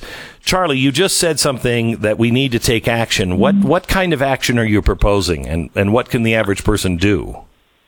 That's a great question. So at first, I'll start with the individual, and I never want to forget that, because being conservative shouldn't just be a political viewpoint. It should be a temperament. It should be how we handle ourselves, and also should be reflecting in our actions. So, for example, Glenn, I try to use Rumble, RUMBLE.com, way more than I use YouTube, and I post more on there, and we have more subscribers there, and they just got a nice investment from a guy who knows how to pick winners, and I think they're going to do pretty well.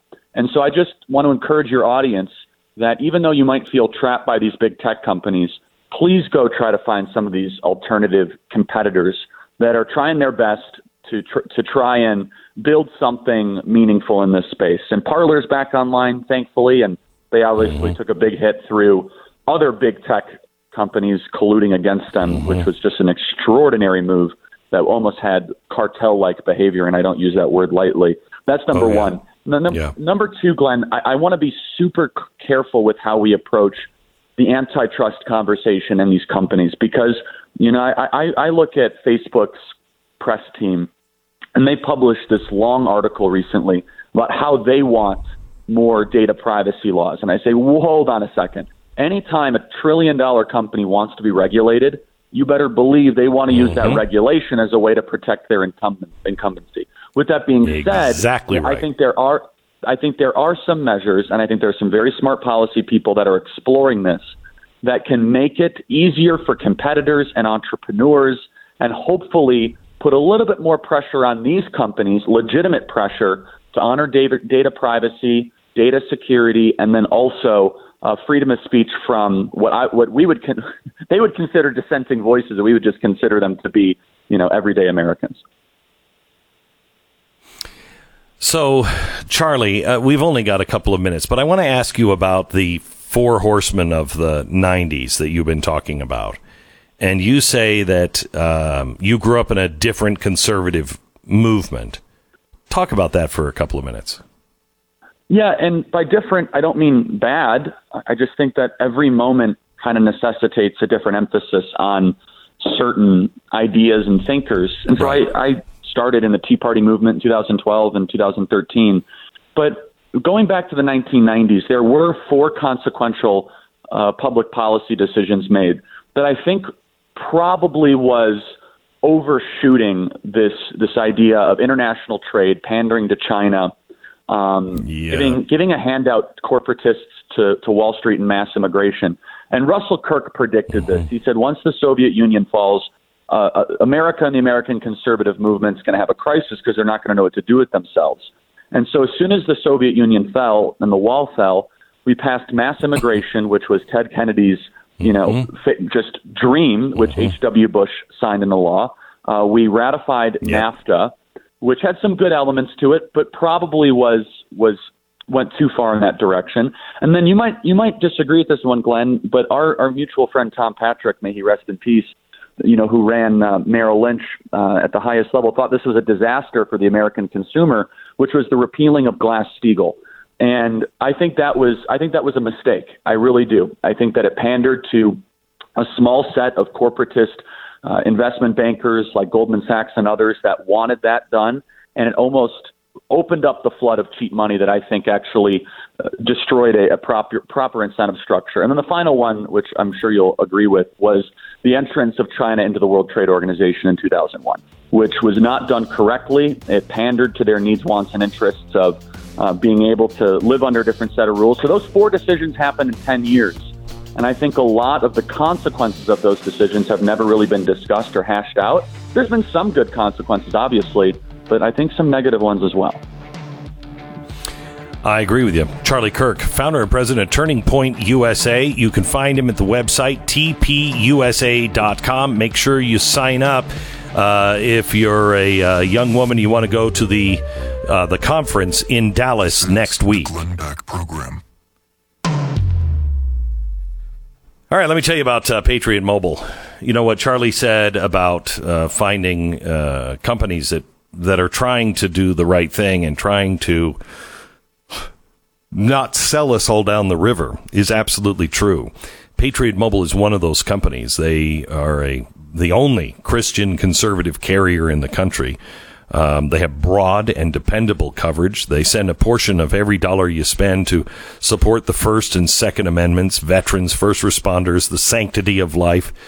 And they do this all while you're saving money. This company is Patriot Mobile, and right now you can get free activation plus a special gift when you go to patriotmobile.com/back. If every conservative right now, if it would save you money, you have to do your own homework, but it should. If it would save you money, if everyone would switch to Patriot Mobile right now, you would send a shockwave through the industry that would be heard for a very, very long time.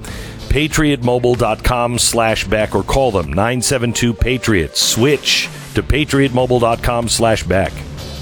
All right, head over to blazetv.com/Glenn. Promo code is Glenn. Save $10 off your subscription to Blaze TV now.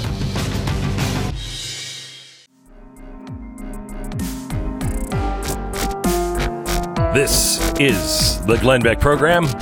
I saw one of my favorite videos, I think maybe of my life. There is the cutest little girl and her dad, and they're talking about critical race theory. You wouldn't think that would be good, but if you've missed it, watch and listen.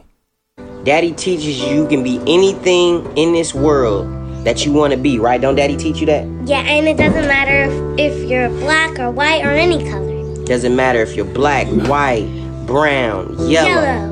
Right? Black. And how we treat people is based on who they are and not what color they are. And if they're nice and smart. See? This is how children think right here. Critical race theory wants to end that. Not with my children. It's not gonna happen. My baby's gonna know that no matter what she wants to be in life, all she has to do is work hard, and she can become that. Work hard, even though you don't know anyone. You can make friends. Yeah, you can make friends, no matter what color they are. So we need to stop CRT. Period. Point blank. Children do not see skin color, man. They love everybody. If they're good people, they love them. We pray for people that are hurt. Oh my gosh, so cute. Dad of the Year has got to go to the father of that child, Kory Yeshua. Welcome to the program. How are you, Kory? I'm doing good, man. I'm doing pretty good. How are you doing? I'm great. Your daughter, how old is she? She's 6. She's going on 7. She'll be 7 in July. I think she's 6 going on 20. She is so adorable and so full of life. So tell me why you made this video and who you are and when you became an activist, I guess. Well, I have I have a pretty long story, but I'll just start with why I started doing social media and putting videos out. So I have brothers, and one of them is in prison right now, and one of them was murdered. And I started seeing things that are going on in our community, and I wanted to know why. I wanted to get to the root of it, so I started to research, the Democrat Party and history of the Democrat Party, and I looked at Thomas Sowell, and I seen Larry Elder, and all those guys, and it pretty much woke me up to what was going on, and yes, I learned the history, and I'm like, man, I'm tired of seeing what's going on. I'm tired of seeing my brother's actually in prison. I don't know what he's doing. I don't think he's got his sentence yet, but he's been back in prison. I have another friend from 15 years right now, and I'm like, hang on, Kory, hold on just a second. The phone is getting so garbled I can barely understand you. Can you go to a place where your signal is a little better? And maybe we lost him. That's Kory Yeshua, the father of this beautiful little child. I think her name is Royalty. And he is talking and speaking out about critical race theory. He was just talking about his brother in prison. His best friend is doing 15 years in prison. Another friend was killed 5 months ago and lost another friend to drugs. And he started to do his own homework. Go ahead, Kory. Are you back? Yeah, I'm back. So okay. I pretty much learned the history, and I started speaking out, and that's how it started. In the video with my daughter, they actually played a video in her school that was on like segregation. I remember seeing a white only water fountain. And I addressed the principal about it, and he said he didn't know anything about it because a lot of times the teachers just implement this stuff or show the kids this stuff. And, so that kind of woke me up to that. And then I see what's going on with critical race theory in the schools, and, a lot of parents are writing me about it and things like that. So, yeah. Kory, what you spoke about is, right out of the gospel or right out of Martin Luther King. And Martin Luther King is now being deemed through critical race theory as wrong, that only racism will solve racism. It's an insane idea. Tell me what you found out about critical race theory. I just started seeing different curriculums that were being either sent out to parents or sent to different schools. And basically the gist that I get out of it is that, white people are oppressors, and young black kids are oppressed, and they can never amount to anything because they're oppressed. And white people will always be oppressors because of the color of their skin.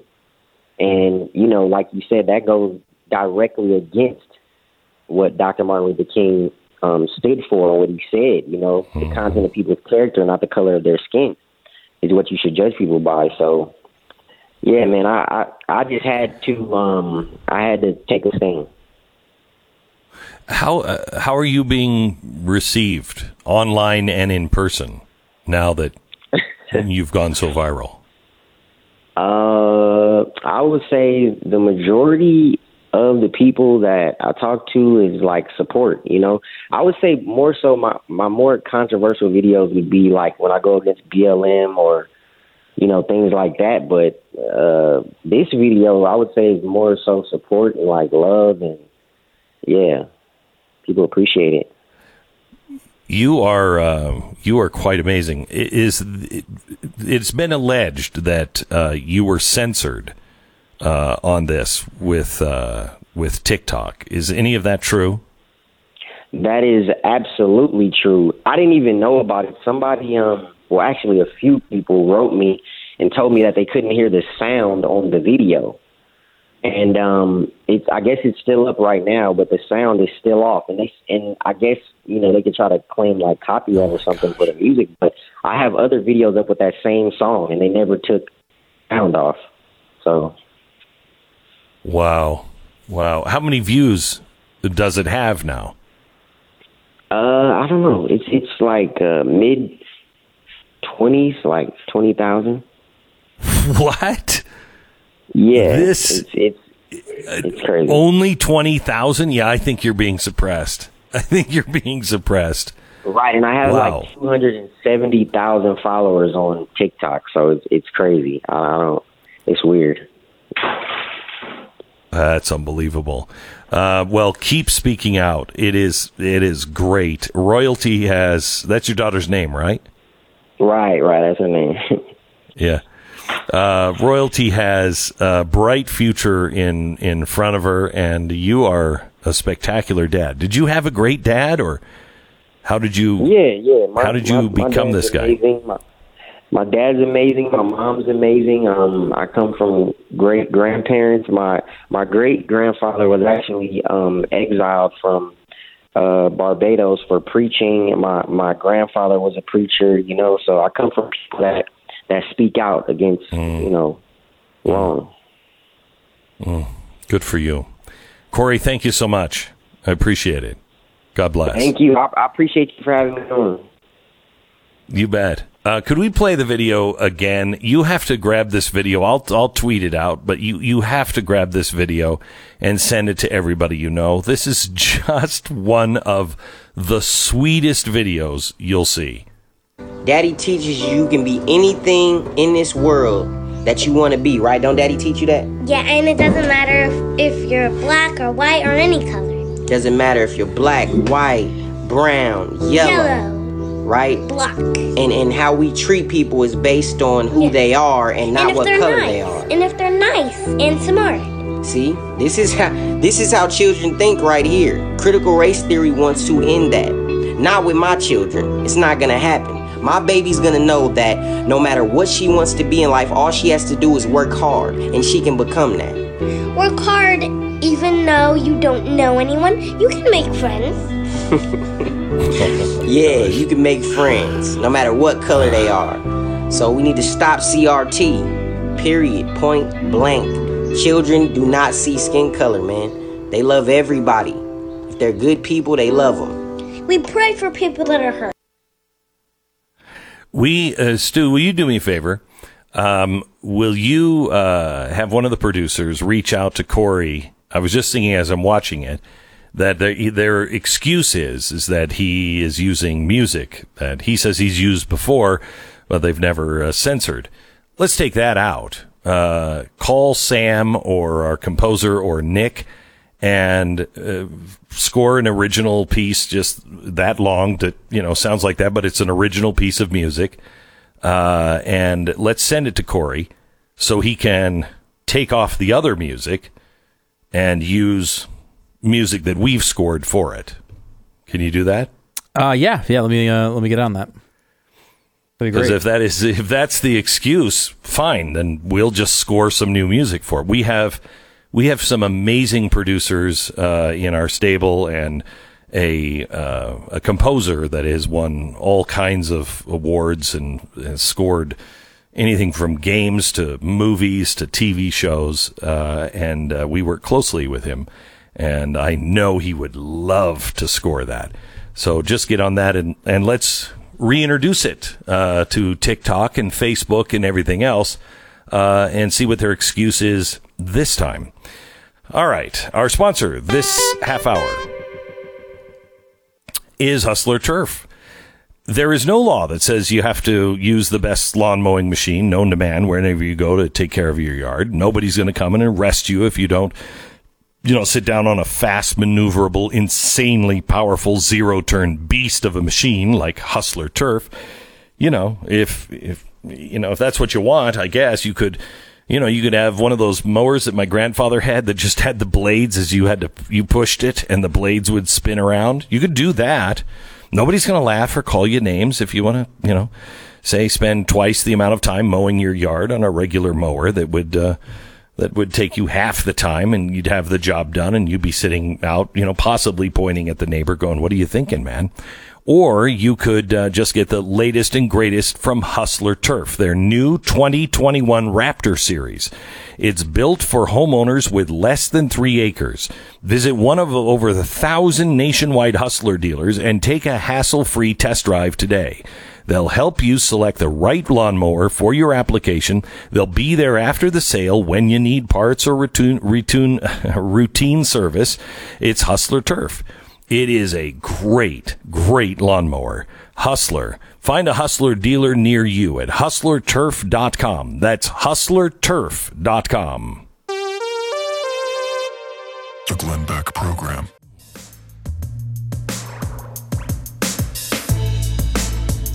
Well, if you missed the monologues on our cyber attacks and what I believe is coming, the setup of what is coming, don't miss it. And you can find that on the podcast. Also, we did quite a bit on Fauci in hour number 2, also found on the podcast.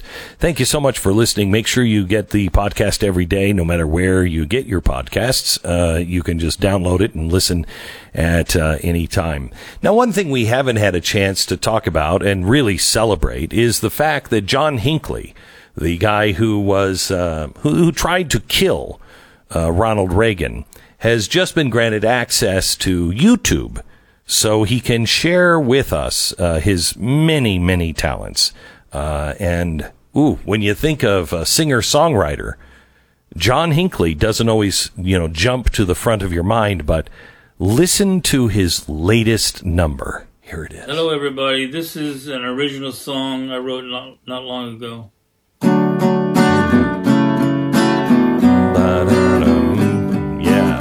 All right.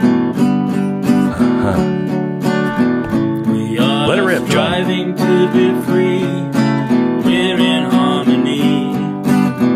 This is the majesty of love. When every couple settles down, goodness will be found.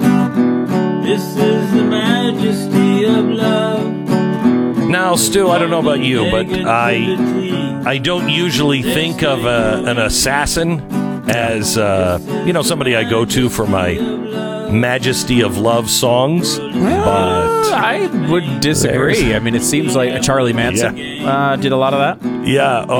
Yeah. Okay. I haven't heard "Everything's Gonna Be All Right" by John Hinckley. Here's that super, super classic from the guy who tried to kill Ronald Reagan.